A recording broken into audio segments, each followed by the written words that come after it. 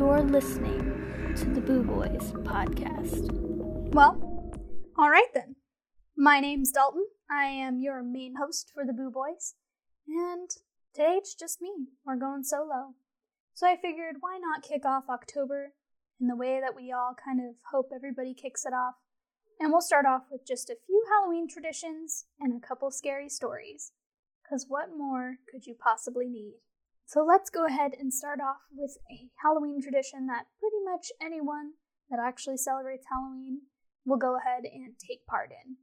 And that's going to be the jack-o'-lantern. Now, according to the internet, basically, not that I have access to a public library or that I'd want to in this time with COVID being so crazy.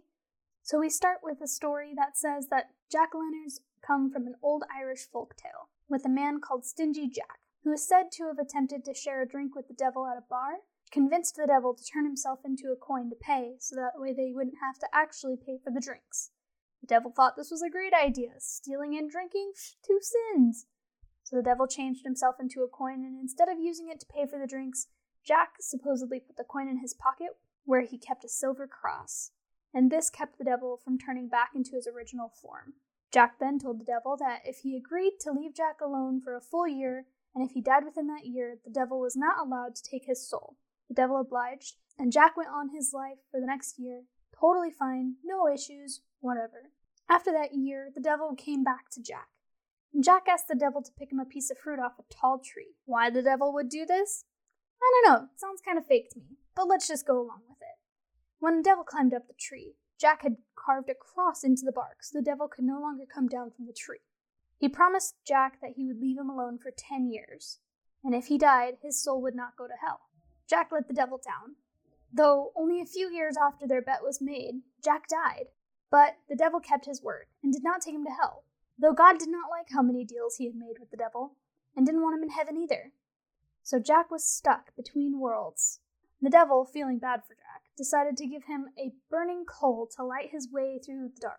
Lost and unclaimed into the night, Jack put the coal into a carved turnip. So it seems over the years, we went from carving these small, little beaten-up turnips to larger canvases, the pumpkins. And it's gone from being these ugly little turnips into cute little traditional festive pieces. It's said that if you light a jack-o'-lantern by carving a face and adding a candle or some sort of glowing inside, and leave it upon your doorstep, it'll help scare off any evil spirits that may want to harm you on All Hallows Eve. Though, that's just a myth. One very fun Halloween tradition that for some reason we've stopped doing is in the 1700s, women would toss apple peels over their shoulders on Halloween and hope that the peels would land on the floor and spell out their husband's initials. Scottish fortune tellers would also tell young women to assign several potential suitors' names to hazelnuts, and once they threw all those nuts in the fire at the same time, the nut that burned down to an ash rather than popped or cracked would reveal who their future husband would be. If that doesn't remind you of middle school, I'm not sure what will. Of course, when thinking about Halloween traditions, you may think of other just random superstitions that are out there, encountering ladders and broken mirrors, and potentially spilling salt on the table. The one thing that's never really changed is the fear that some people have over black cats. Yeah, that's right, they're afraid of cats. Crazy. The spookiness of the black cat actually goes back into the Middle Ages, when dark cats were considered a symbol of the devil. And it didn't help that the felines' reputations were later accused with witches. I mean, how could you say no to such a cute little furry being that'll just eat you the moment you die? People started believing that the cats were a witch's familiar and gave them their weird dark magic that could potentially be used to curse people. And the two have been linked ever since. The stigma still stands. Even if you don't really think that they're attached to witches or Satan specifically, some people just don't like black cats. Have you ever wondered why the main colors of Halloween are black and orange? Well, it's said that it's a Celtic tradition to represent the death of summer, with black and orange being the start of the autumn harvest season. I didn't know that, but I guess that kind of makes some sense. You do see a lot more orange, unless you're me and you live in Arizona and really all you see is green and brown everywhere. But orange is definitely the color you would see during the autumn and what most basic white girls are out there wearing right now. Burnt orange with cinnamon undertones. One thing you may have never thought about is the fact that bonfires are pretty popular on Halloween. Of course, we've seen the shows and the movies of all the teenagers going out on Halloween night and having bonfires and drinking beers. But there's actually a reason for that. Traditionally, bonfires were meant to help light the way for souls seeking the afterlife. All Hallows Eve is supposed to be when the veil is at its thinnest, and whoever may be trapped here now has an easier chance at passing over. And so it's said that the fire would help light the way for them. Candles also help too, but maybe if you're trapped in a house and someone lights a candle, it might not be as helpful. Not sure about that. Do you know bats were said to have been the harbingers of death? I know, crazy, right? Who would think that those cute, innocent little bats could ever cause mayhem and death and despair? Well, definitely the Celtic people did. You see, they would light these big, huge bonfires to help their potential ancestors cross over, and that would bring forth tons of bugs. And the bugs would bring forth tons of bats. And that would basically freak out the Celts, and they would think that that meant that death was imminent. And then it just became part of Halloween, you know? Bats, pumpkins, witches, black cats. I feel like there's a rhyme somewhere in there. Back in the day when Halloween was first becoming Halloween, people used to take their children out to go trick-or-treating. And part of that trick-or-treating, of course, as we know it, involved candy. In the middle of the 20th century, the treats kids actually received weren't really candy. They could get little trinkets or toys, maybe a coin, an apple or a banana, which I guess some people still do, but who really wants an apple on Halloween? Come on. Well, the popularity of candy came in the 1950s when candy companies realized that they could actually market small, individually wrapped candies and make so much more money. And it was so much more convenient than trying to, have a barrel of 150 apples. You could just have a bag of candy. Boom, done. But then in the 1970s, everything kind of came to a change when poisoning became a fear. No parent wanted any kind of a candy or treat that wasn't pre-wrapped by a company for fear of what could be inside. Now let's end our odd little traditions here with something that is pretty much hated by everyone, or at least tolerated by 2% of people. Going way back to the 1880s, we find our way to the Wonderly Candy Company in Philadelphia, who decided that they should invent a candy just for our great times during Halloween. And they've created the tri-colored candy we've all come to know as candy corn. Though many people would not have known about this candy until about 1898, when another candy company bought it out and changed the name. You see, Wonderly Candy called it chicken feed and sold it in boxes, with a slogan, something worth crowing for. Originally, just supposed to be a fun autumn candy because, corn. But because it looked so much like corn, it just kind of stuck. Candy corn became the name, and it rose to being super popular in the 1950s, rather than just being eaten during the fall. Of course, as better candies were developed and people realized you could give out candy bars, nobody really wanted candy corn anymore.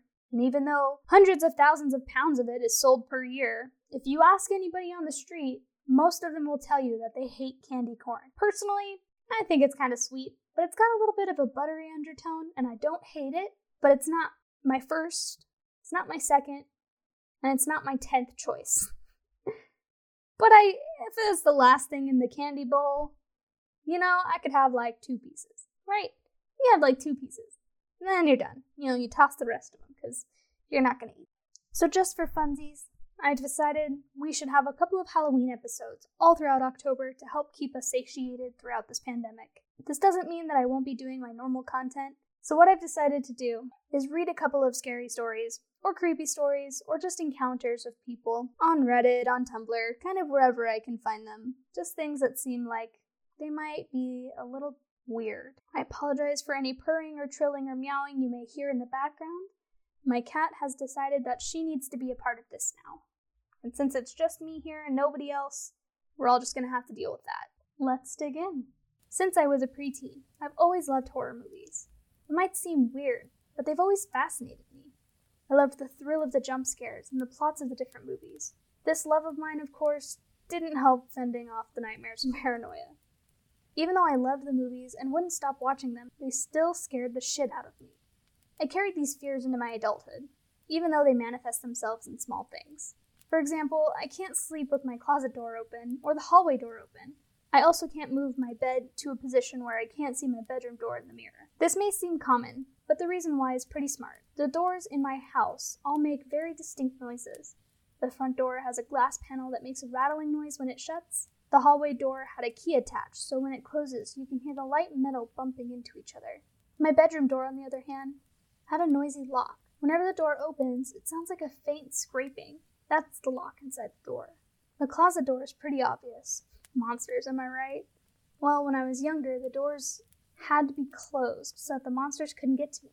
After all, what monster wouldn't give up when faced with a closed door? As soon as I grew older, the reasons became more logical, and all the more terrifying. The door stayed closed so that if anyone comes in trying to harm or kill me, I'll hear the door. Of course, it won't do anything to protect me, but at least I'll know. And I can look from my bed to the mirror to see the door from an angle. These were all stupid paranoid thoughts that I had because of all the horror movies I watched. But all these small rituals somehow made me feel slightly safer. Or at least I thought they did. The night before Halloween, my parents went out to a dinner party, and I was home alone. I decided to watch a scary movie in honor of Halloween. After browsing Netflix for almost an hour, I finally settled on one. It didn't have any well-known actors, and it had a cliché horror movie plot. But since I was home alone and I didn't want anything that was too terrifying, I settled in and began watching. It was about a small-town girl who moved from an old house with her family. The house was creepy and supposedly haunted. How original, right? But there was something different about this one. There was no ghost. It was like a game of cat and mouse with the killer and the girl. Her parents go out and then she's left at home alone. The killer waiting to strike. He starts by cutting the electricity and then breaks in. I watched as the girl scrambled up the stairs into her room, locking it and calling the police. She has a pocket knife, which is what she holds as she waits for him. We hear footsteps, creaking doors, the whole 9 yards. All that cliché killer stuff. I'll spare you the details. It was pretty unoriginal. I shut off the TV as I finished and went to wash the dishes. After I had cleaned up and turned off the kitchen lights, I went to my room, closing both doors on my way there. I sat on my bed, scrolled on my phone, and suddenly the lights went out. I shrugged off my uneasiness until I heard something. The distinct, quiet rattling of glass in my front door makes. That sounds, I would say, pretty cliché, definitely. But I can't really argue with that logic. I don't like to look in mirrors when it's dark. In general, it could be nighttime and the lights are just off in my room. I'm just grabbing a charger, hunky-dory, just walk in, grab it, and go. But I will not look in a mirror. If there are no lights and all I can see is the room from the dimness of the hallway, I won't look in the mirror, because I don't know what's going to look back at me. Let's go ahead and read our second story. Growing up, I lived in a small town that was just big enough to have a public school. My school was fairly large. There were 4 sections of it. 1 for the kindergartners, 1 for the elementary kids, 1 for the middle school kids, and 1 for the high school kids. Since there were only 2 bathrooms in the entire school, there was an extra bathroom outside of the middle school section. The bathroom was a concrete building with 3 urinals and 2 toilets inside of it. Above the sinks, there was a single mirror. I always hated going into that bathroom. There was just this creepy feeling in the air of the bathroom. That bathroom was always extremely dirty, and 2 of the urinals didn't flush. When I was a senior in high school, I got hired to be a night shift custodian at the very same school I attended for the last 12 years. At first, the principal was reluctant to hire me, but the school needed a custodian to clean up the place. One Thursday evening during my night shift, the other custodian told me that I needed to clean the washroom outside. I grimaced at the thought. I wanted to get it over with quickly, so I went and cleaned up the place. And when I finished, I walked over to the sink to wash my hands. I looked into the mirror and my heart almost stopped. When I looked into the mirror, I saw the reflection of bare feet dangling under the toilet stall behind me. I immediately turned around and saw nothing under the stalls. At that point, I was freaked out, so I began running to the exit. Do you know how many people use the term never look back? Well, I looked back, and I will regret making that decision for the rest of my life. In that split second, I looked back. I saw something beyond horror. The mirror reflected my face. But it wasn't my face. It was this twisted, wicked version of my face. The difference was, the face in the mirror had huge black eyes, and my face's reflection had an enormous mouth. The reflection's hair was greasy and matted, and some parts of it were missing. The horrible face in the mirror grinned, and it mouthed, "Come back." I screamed in terror, and I ran out of that bathroom. I didn't stop running until I reached the night shift custodian. When I told him what happened, he laughed. He told me to get back to work. Nevertheless, I quit that job and I attended that same school for 2 more years. After the incident, I developed a phobia of mirrors. And when I moved in my new house in college, I destroyed all the mirrors in the house. I can't stand looking into a mirror now. There's always that lingering possibility that I'll see that horrible reflection again. Once in a while, so I don't forget how I look, I go into a public restroom and I look at myself in the mirror. Other than that, I don't look into mirrors anymore. See, that's exactly why I don't look in mirrors in the dark, okay? You're asking for trouble, man. You're just asking for trouble. And I like looking in the mirror. Honestly, I like how I look. I don't want to ruin that. Because it would be really hard to do my hair. And I don't even do that much to it. What'd you think, boss? Is that a good story? Yeah? Let's go ahead and hit our third and final story of this episode. I know it's the end. It'll be a long one though, okay?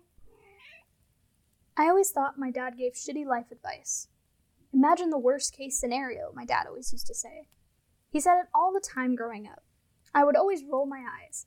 Not that I was a naive type who assumed everything would always go well, and that people always had good intentions, but come on. Catastrophizing everything? What's the point? No one likes a downer. Why panic yourself and get your imagination running wild on a plethora of unlikely worsts? Since when did psyching yourself out ever help anyone do a better job? Hell, if anything, psyching yourself out is the opposite direction. Fake it till you make it. Unfortunately, though, I didn't learn that lesson until I was an adult. As a kid, my dad's words, though cheerful, were probably part of why I was always kind of an outsider. I always assumed the worst. My mom tells me I never smiled. I still maintain most people never gave me a reason, but still, I had an extremely overactive imagination as a child. And as silly as I knew it was, every time my dad would tell me to remember to plan for the worst, I'd get horrific scenarios flashing through my head. Our car swerving off the road and crashing through a guardrail off of a cliff, a semi-truck plowing through 6 lanes of traffic and flattening us to our flimsy little family van, going on a trip, along with packing the essentials. My dad's words would send horrific images of myself getting mugged or kidnapped or dangerously lost in a foreign city. As you can imagine, I was a popular kid. Not. I wasn't morbid or anything, but rarely smiled. And I always got picked last for group projects because nobody wanted the paranoid dweeby downer on their team. I hated it. I hated the negativity. The fear permeated my life. When even the smallest things would go wrong, I'd be racked with anxiety and fear. Once, when I was 10, my mom was late to pick me up from my after-school program. I wore out the carpet, pacing the window in the front, biting my nails until my fingers bled, shuddering as I imagined my mother laying in a ditch somewhere, getting murdered or slowly bleeding out in the wreckage of a car accident. By the time my mother arrived, only about 10 minutes late because of traffic, I was a sobbing, screaming mess on the floor. That night, I heard my parents talking after I'd gone to bed. I had my ear pressed to the door and could only pick out snippets. You realize how much it scares her? You could tone it down with the catastrophizing everything, Eric. Understand how serious it is. I'm only trying to protect her.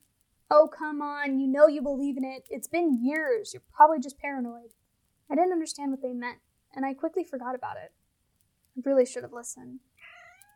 It took years for me to unlearn. Even when I was out of the house in college, without his constant reminders, I still couldn't stop the terrifying images that filled my head without warning. Depending on what I was about to do, I fought it hard.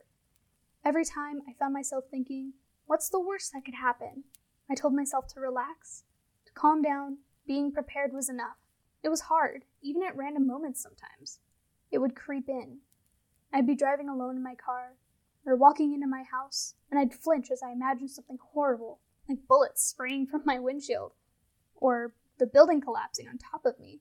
Sometimes I could almost feel the pain of the bullets tearing into my flesh, hear my own screaming as I'm pinned to the ground and falling debris.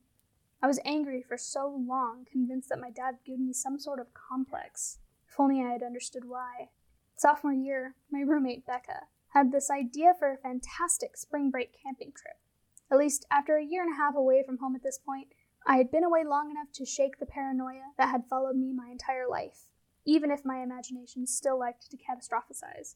Becca had found a deal on some really nice cabins near a lake with a resort, and she was already oohing and awing over how much fun it would be, and what the best way to pick up the local boys would be. As soon as we got ready to leave, I remembered my dad's old words. You know, my dad always liked to tell me to imagine the worst and plan for it. My imagination was fucked up as a kid. I'd imagine the entire family getting murdered, but how the fuck do you plan to avoid that? Becca laughed as she tossed her suitcase into the back. Geez, no wonder you're so cheerful all the time. You need to relax. She grinned and tossed her long red curls over her shoulder, snapping her gum as she climbed into the front seat. In fact, don't you dare imagine the worst. This trip is going to be the bomb. So I didn't. We cranked up the radio and laughed about school and boys, and who in our dorm was doing who. It was wonderful. I couldn't remember the last time I'd felt so relaxed going on a trip. By the time we arrived, the sun was setting, fiery red and orange, looking almost like a sky full of spilled blood over the lake. It was beautiful, but I couldn't help the shiver that ran down my spine as Becca parked the car. I found myself thinking back again to my dad's words. Why was he always so obsessed with the worst that could always happen? You okay? She glanced over at me, raising an eyebrow. It was the first time I'd frowned since we'd left, and I immediately felt bad from ruining the mood. I'm fine. This is going to be great.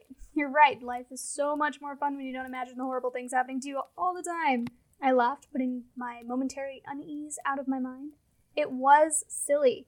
How on earth did my dad manage to enjoy life at all with such a paranoid, backwards way of thinking? We went to bed early that night. Becca wanted to start early the next day on her mission to pick up cute local boys, and though I wasn't as interested in picking up a member of the male species myself, Becca needed a wingman, and I was tired from the drive anyway. I don't know why I woke up. There was no sound, nothing strange that should have woken me up, but for some reason I found myself wide awake in the middle of the night. Becca and I were sharing a queen bed in the guest room, and she was snoring softly next to me as I woke up. Heart pounding with my dad's warning echoing in my head once again. My heartbeat was deafening in my ears, and I could feel my usual paranoia creeping in. I gritted my teeth and sat up. No, not this time. I wouldn't let that stupid paranoia and catastrophizing ruin this trip as well. The night was warm, and there was a pretty view of the lake from the balcony. That should be relaxing, I thought.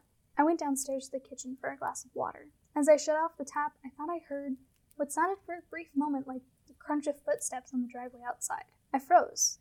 Nothing except crickets, and the faint breeze through the trees, along with the faint sounds of whooping and laughter in the distance from other spring breakers still partying on the beach. I scoffed at myself as I walked out to the balcony. I really was letting that old paranoia get to me. My dad was just cautious and paranoid.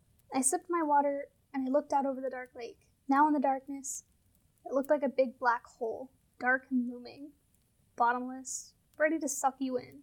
It was like a big dark mouth that was whispering my dad's old words to me. Remember to think about the worst thing that could happen. Before I could stop myself, my imagination was at it again. I saw myself laying in bed, helpless as a masked thug slit my throat, and I saw the cabin crushed under a fallen tree. I saw myself tripping, falling over the balcony and slipping over the edge and tumbling down into the bottomless, gaping black maw of the lake, tossed around like a rag doll by the current, my body smashed into the rocks into hundreds of pieces.